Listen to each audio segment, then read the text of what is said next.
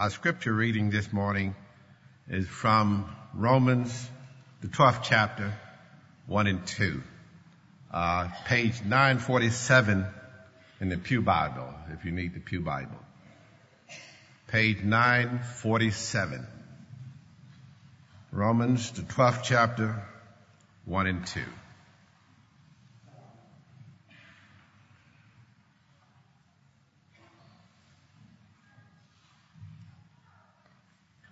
I appeal to you, therefore, brethren, by the mercies of God, to present your bodies as a living sacrifice, holy and acceptable to God, which is your spiritual worship. Do not be conformed to this world, but be transformed by the renewing of your mind, that by testing you may discern what is the will of God, what is good and acceptable and perfect. May God bless the reading of His Word. Let's pray together. It's not about us, Father, as though you should do things our way. It's about Christ and His glory and His honor and His fame. And so I pray that you would come now and take away selfishness, self-exaltation, self-aggrandizement, a fear of self-denial. Help us, Lord, I pray, to see you for who you really are, infinitely worthy, valuable, precious, a treasure beyond all human treasures, so that if we were appointed to die today, it would be good.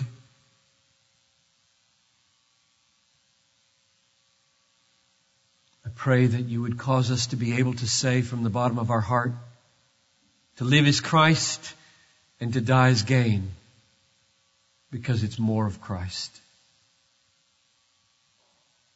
So Jesus, stand forth from your hiddenness in heaven by your Spirit now, and illumine the eyes of our hearts to know you, to treasure you.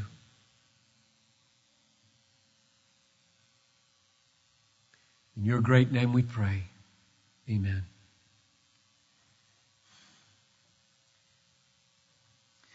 The aim of Romans 12, 1 and 2 is that all of bodily life, everything you do with your bodies, all of life, be worship. See that? Present your bodies as living sacrifice, holy and acceptable to God, which is your spiritual worship. The goal of these two verses is that you find the way of life at work and at home that makes Christ look as valuable as He really is. That's what worship is. Worship is an expressing, a display of the worth of all that God is for us in Christ. So when your bodily life, what you do with your hands, your feet, your arms, your tongue, your eyes, your ears, when all of that becomes worship, it becomes a way of displaying the value, the worth of Christ. So that's the point of these verses. Paul wants to build on 11 chapters of theology and turn your life into doxology. So it sounds like doxology, it looks like doxology, smells like doxology, and if you don't know how to do that at work, if your work feels like the kind of work where that is an absolutely inconceivable idea, two possible problems. One is you have the wrong job, but that's probably not the case. It's probably that verse 2 isn't happening to the degree that it should. Verse 2 is the means by which verse 1 comes about. Your life becomes a worship to God. It becomes a manifestation of the worth and value of Jesus when you're not conformed to the world and all their values, but you're transformed by the renewal of your mind so that the will of God becomes precious to you and a joy to you, and you find yourself living a lifestyle of love and sacrifice and Christ-exalting standards that cause the world to recognize His reality and His beauty and His value. So it's probably not that you're in the wrong job. It's just that we have a lot to do in order to pursue what it means to be renewed in our minds, which is where we were last week. When it says, be transformed, verse 2, by the renewal of your mind, Christians know it means I'm already new. 2 Corinthians 5:17, if anyone is in Christ, he is a new creation. Period. He is a new creation. And then we also know that the Bible builds on that rock-solid reality of our identity in Christ and says, now become what you are.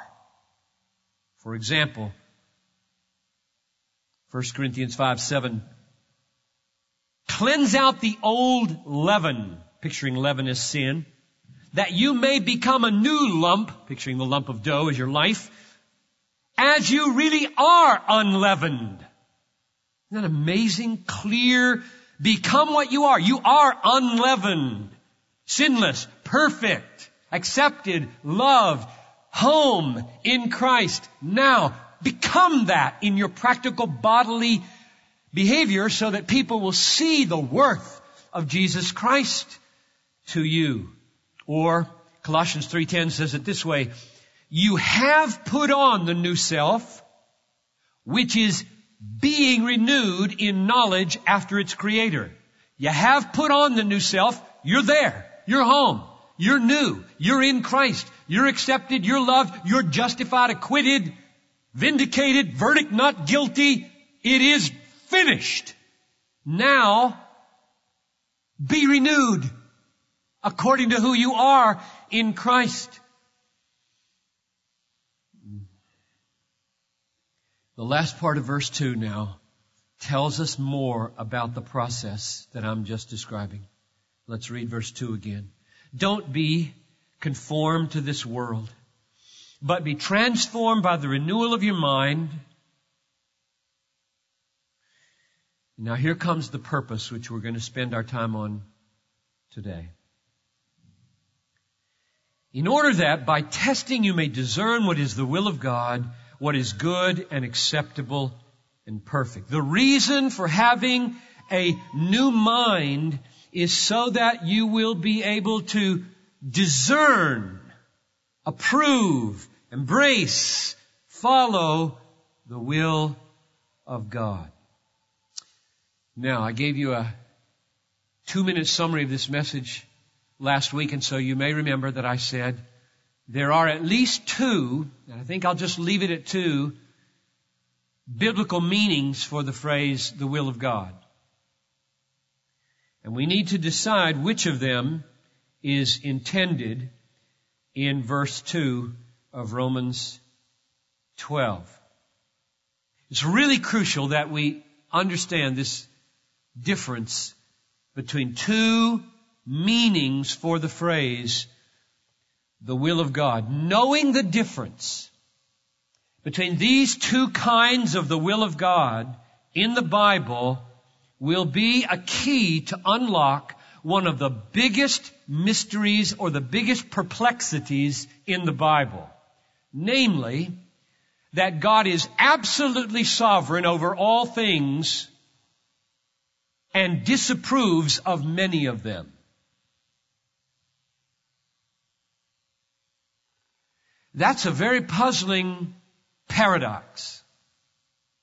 God governs and controls all that is, and manifestly in the Bible hates much of what happens.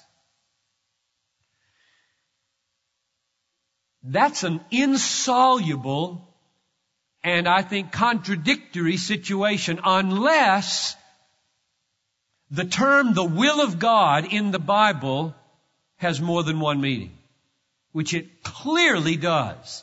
And you'll be able to see it as I just take you to the various texts.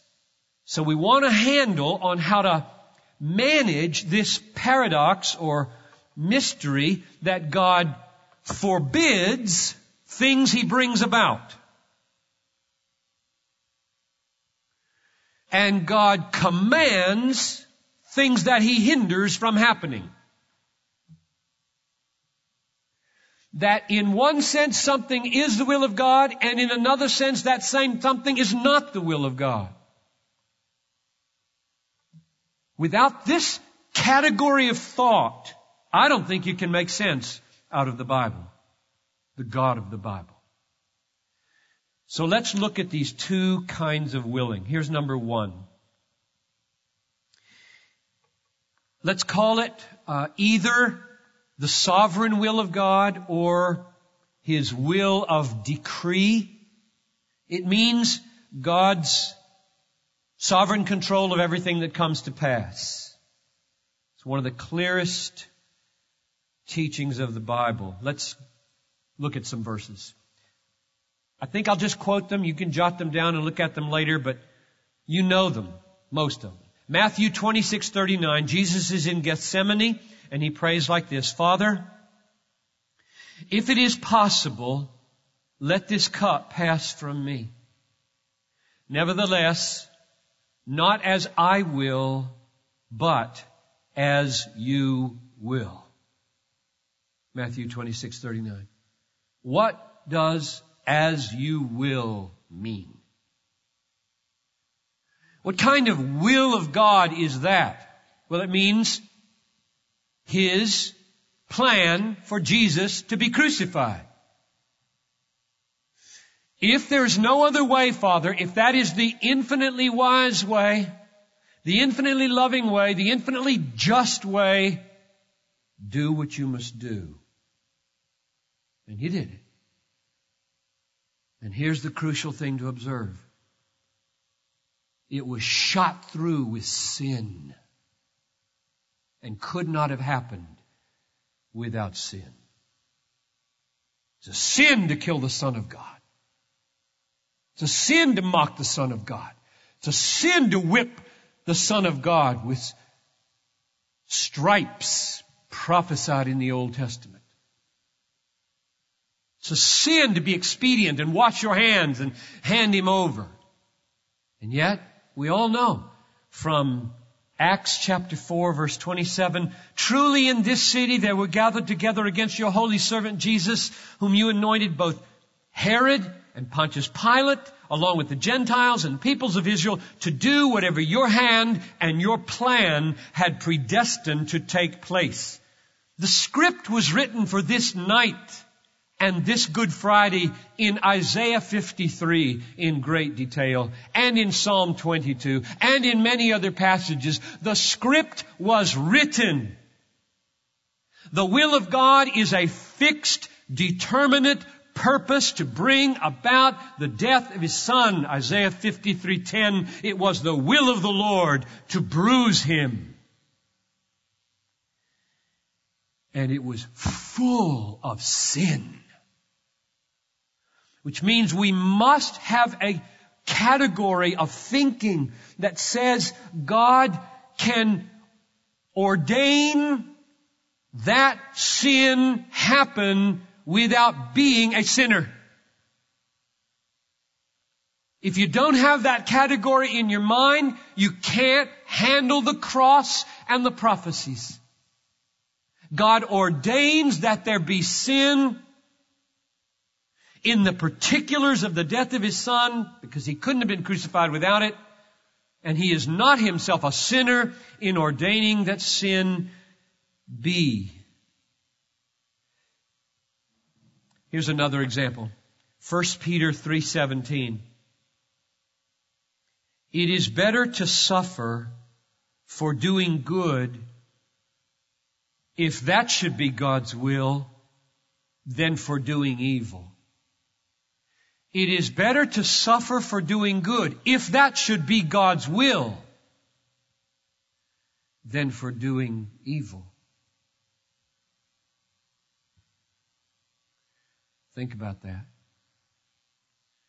Peter knows it might be God's will that Christians suffer persecution when they don't deserve it, which means His will might be that sin happen.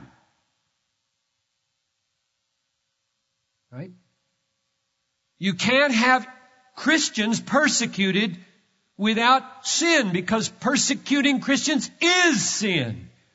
If it be God's will that we suffer when we don't deserve it, then so be it. Here's another example. This is Paul's sweeping statement from Ephesians 1:11. In Him, Christ, in Him we have obtained an inheritance, having been predestined according to the purpose of Him who works all things according to the counsel of His will. I don't think that excludes anything. Absolutely nothing is excluded from that phrase, all things. And of course, I could take an hour unfolding dozens of other texts, like Matthew 10:29. Not one sparrow falls to the ground apart from your Father. That's how detailed His providence is in the world. Or Proverbs 16:33. The lot is cast in the lap, and every decision is from the Lord. Every roll of the dice in Reno is from the Lord. Nobody wins and nobody loses without God's decree. Or Proverbs 16:1. The plans of the heart belong to man, and the answer of the tongue is from the Lord. Or Proverbs 21:1. The king's heart is like a river in the hands of the Lord. He turns it wherever He wills. And on and on and on the Bible goes to say there is a meaning for the will of God. Everything is the will of God. He's God. He never says, oops. He never wrings His hands. He's never perplexed. He never says, oh, that was not even in my mind. Contrary to what some preachers preach. Listen to Daniel 4:35. Takes your breath away. He does according to His will among the host of heaven and among the inhabitants of the earth, and none can stay His hand or say to Him, what have you done? Daniel 4, verse 35. He does according to His will in heaven and on earth. None can stay His hand, as though our vaunted self-determining will could frustrate the living God. And nobody can say to Him, what have you done?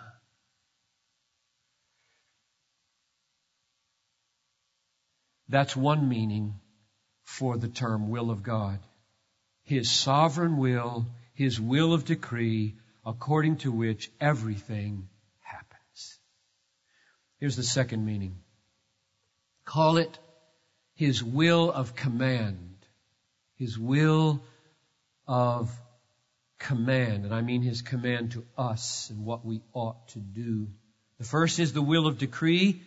It's everything that happens, whether you believe in it or not, you do it. The will of command can be broken, frustrated, denied, and it is broken every day, even in our lives. Now here are the texts from which you can see this. This is the one most people think about when they think of the will of God. Jesus, Matthew 7:21. Not everyone who says to me, Lord, Lord, will enter into the kingdom of heaven, but the one who does the will of my Father who's in heaven. The one who does the will of my Father. Not everyone comes in, but the one who does the will of my Father. Which means many don't. So the will of God is not done in this sense.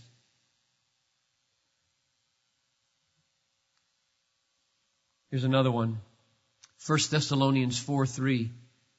This is the will of God, your sanctification, that you abstain from sexual immorality. There's a concrete, practical statement about what God wills. Your holiness, your sexual purity, and that will is broken every day in this church and in the world. So there's a will of God that is not happening. 1 Thessalonians 5:18. Give thanks in all circumstances, for this is the will of God in Christ Jesus for you. Thanksgiving is God's will for you in all circumstances. And that doesn't come to pass in many people's lives. His will is frustrated. His will is denied. His will is broken. His will falls to the ground. 1 John 2:17. The world is passing away along with its desires, but whoever does the will of God abides forever. Some do, and some don't. So, here's my conclusion.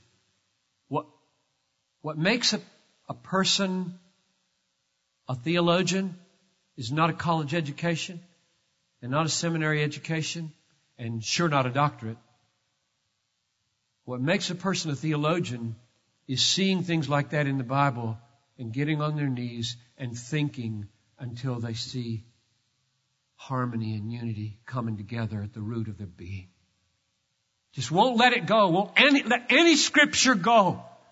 And ponder and pray and say, keep me faithful to the whole counsel of God. Don't let me run off in one direction and ride that hobby horse. And don't let me run off in the other direction and ride that hobby horse. Let me get it all together, Lord, as much as a human brain can get it together. Help me to be faithful, to hold in tension what has to be kept in tension. I want to be true to the Word of God. And my conclusion is, the will of God in the Bible has two meanings. Not rocket science.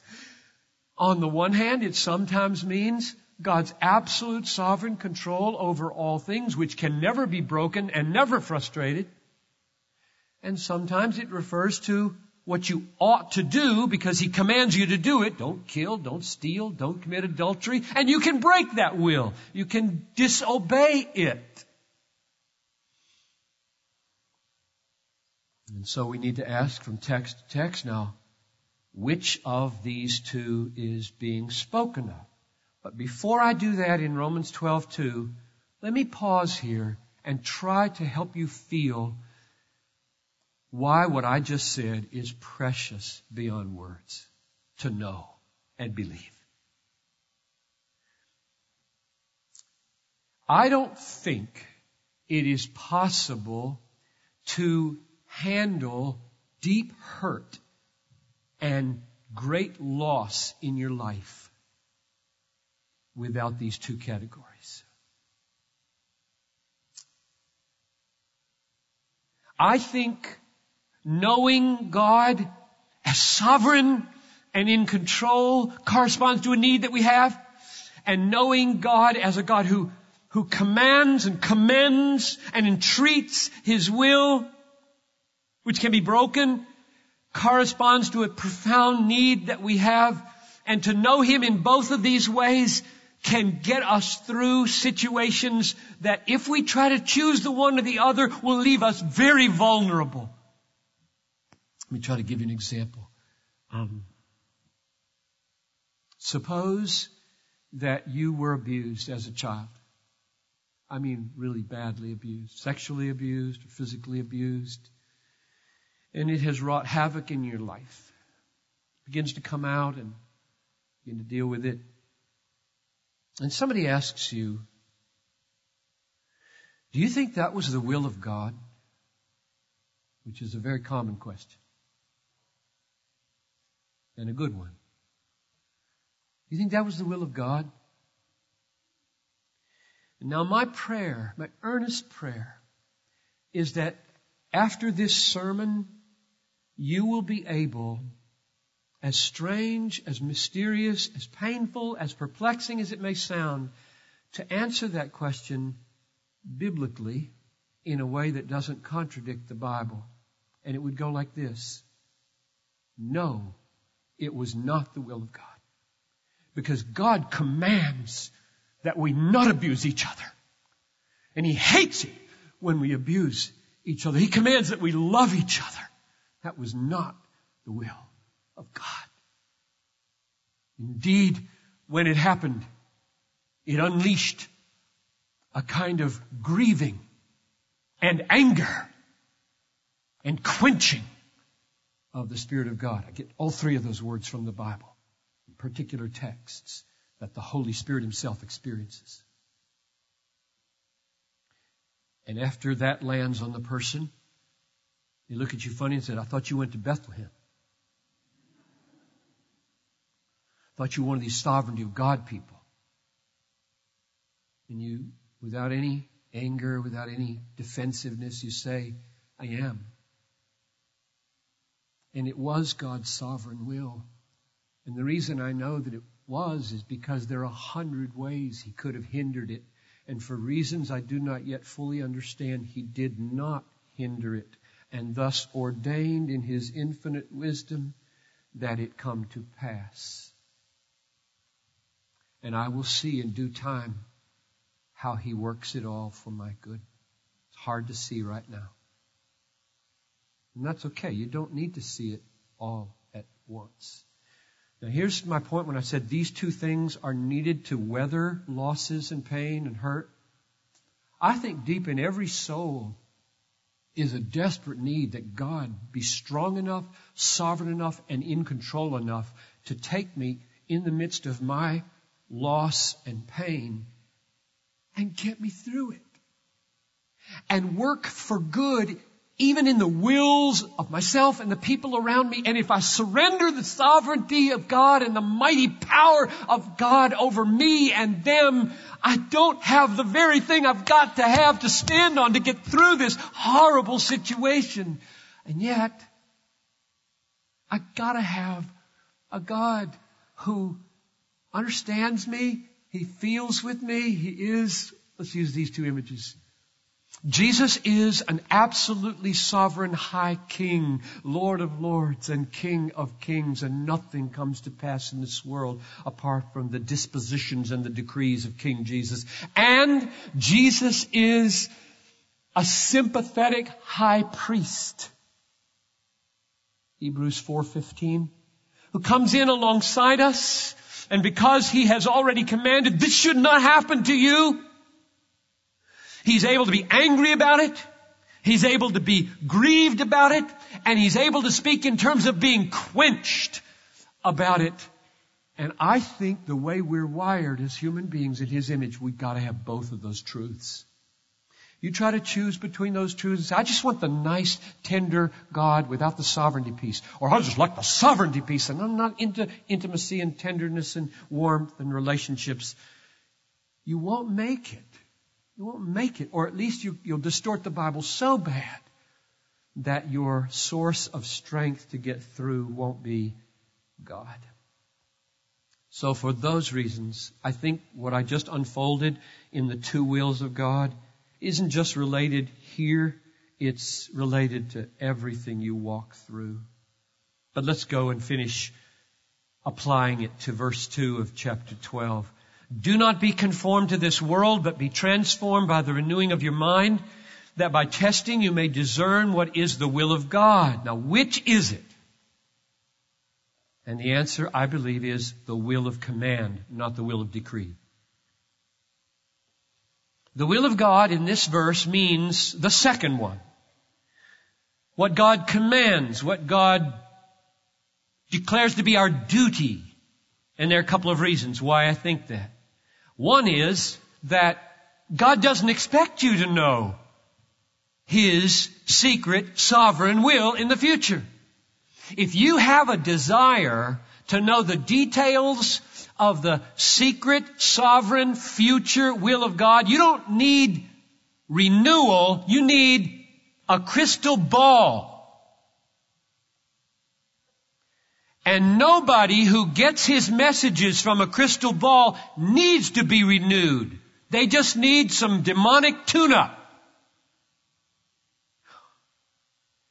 When this verse says that you gotta be renewed, deeply transformed, changed, it's not talking about divination. Divination does not require transformation. There's a world of difference between people who lead their lives constantly hoping and expecting messages to pop into their head about which way to go, which car to buy, which person to marry. A world of difference between living your life that way and Romans 12:2. Don't be conformed to the world. Be transformed by a deep renewal so that you perceive the will of God. Assess things according to the will of God. Here's my second reason for thinking it does not refer to the sovereign will of God in verse 2.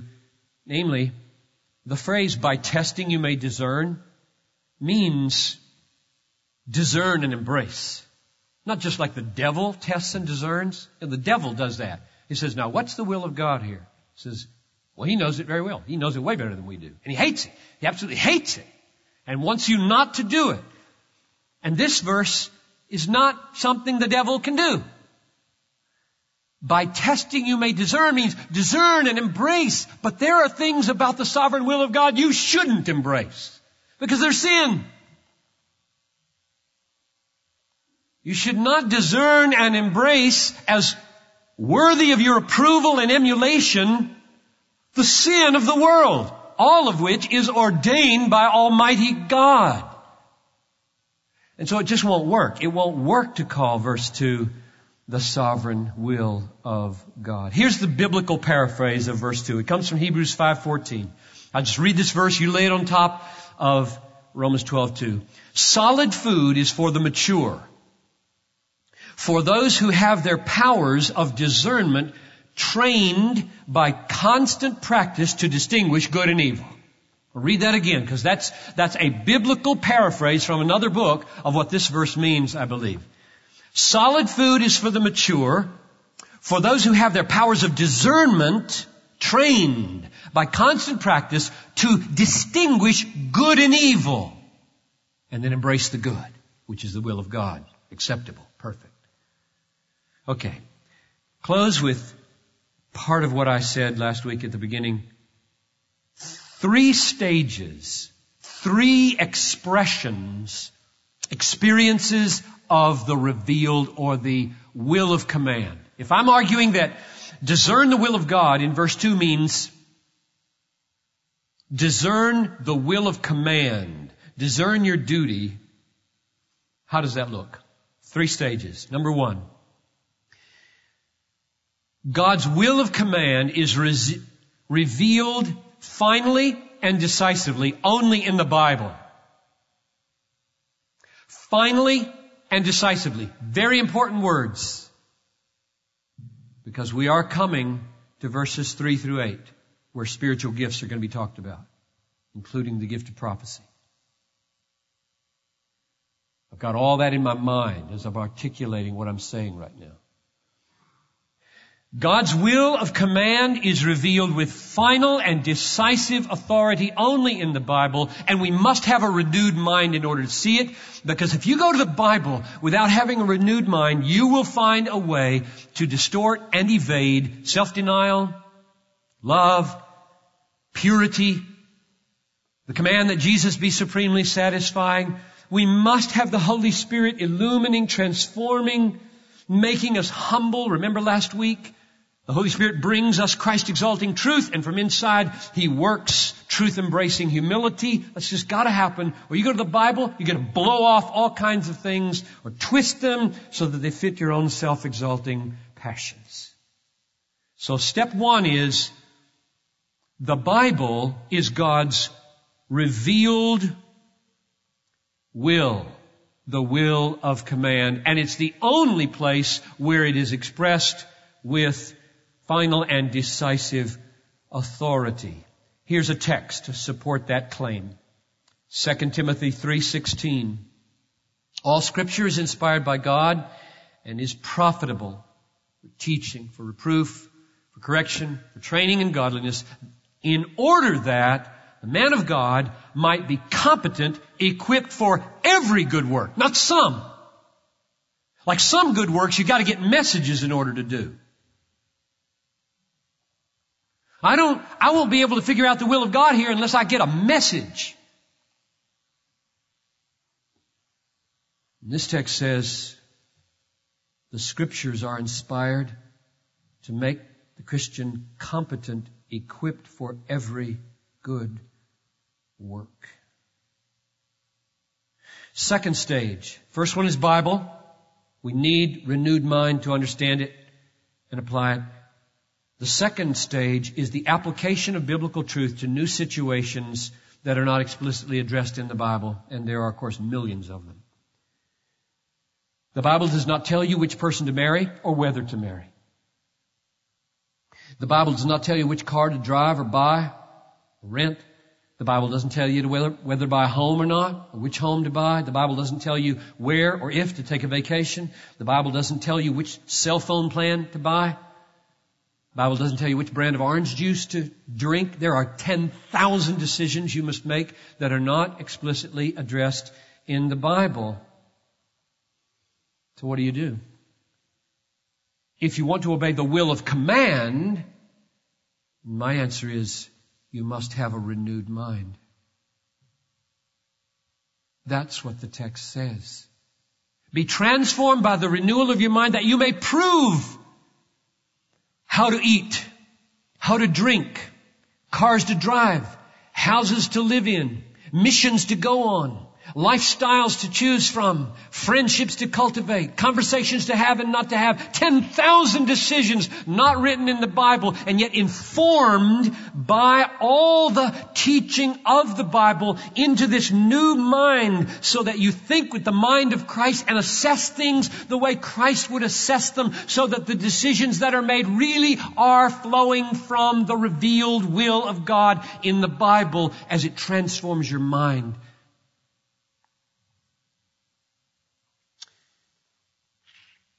Lastly, the third stage, the one I mentioned last week, which is the one that for years has, I suppose, dictated the way I preach, dictated the way I do my devotions, dictated the way I think about the Christian life more than anything. Namely, 95% of your life is unpremeditated.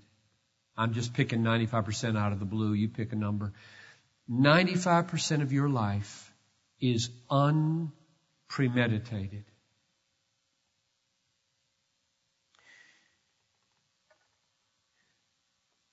Thoughts, attitudes, actions are spontaneous. They just are spillover. And the Bible is keenly aware of this and addresses it like this. Out of the abundance of the heart, the mouth speaks. The good person out of his good treasure, substitute the person with the renewed mind. The good person, the person with the renewed mind, out of the good treasure brings forth good. And the evil person out of the evil treasure brings forth evil. I tell you, on the day of judgment, people will give an account for every careless word. The ones you didn't think about at all. Namely, most of them. got to be that way. You cannot stop before every sentence and ponder the use of your verbs and nouns. It's impossible to communicate that way. You must just keep talking.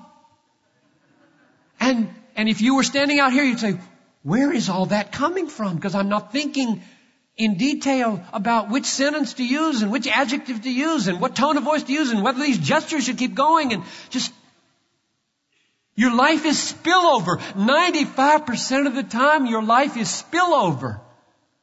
And you may ask, well, why are you calling that part of the will of command? Because it sounds like, will of command would be, I'm hearing a command, I'm thinking about it, and then I'm doing it.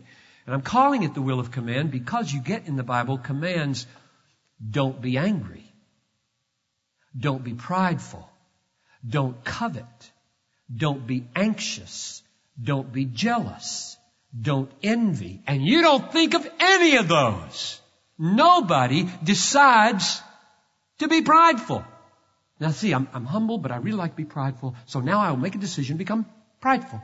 Or I'm not feeling any envy right now, but I see somebody has something. I think I'll start feeling envy. Or I don't have enough, and covetousness would be one way to respond. I think I'll respond with nobody lives like that. Those things happen to you, and you are guilty because they're coming out of your heart. And we're guilty for the corrupt condition of our hearts.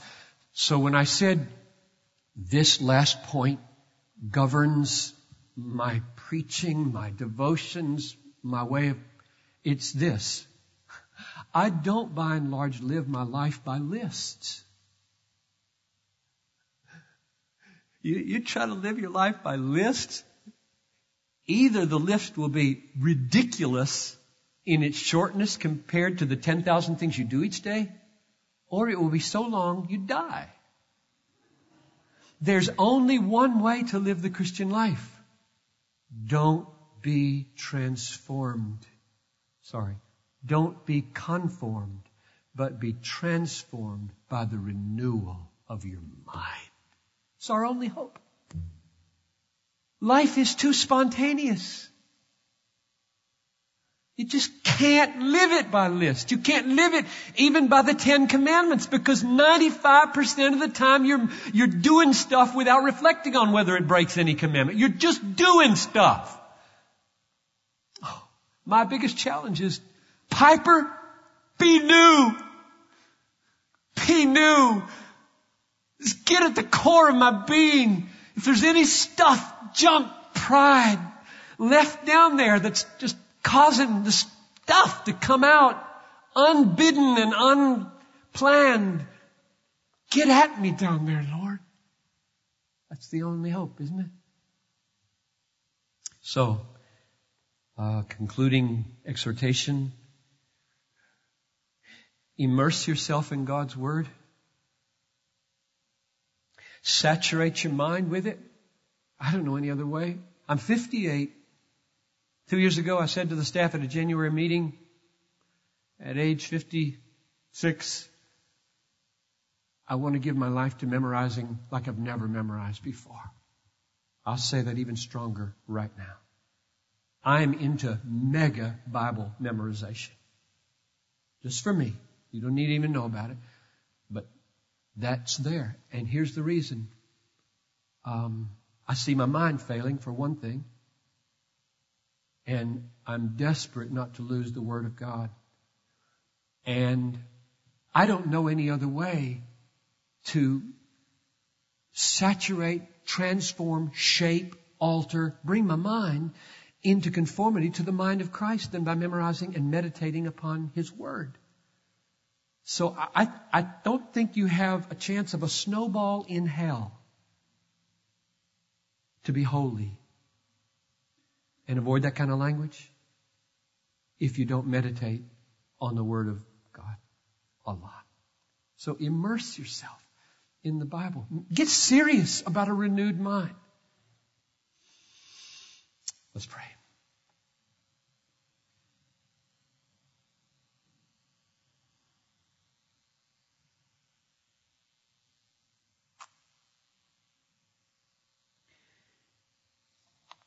Have thine own way, Lord.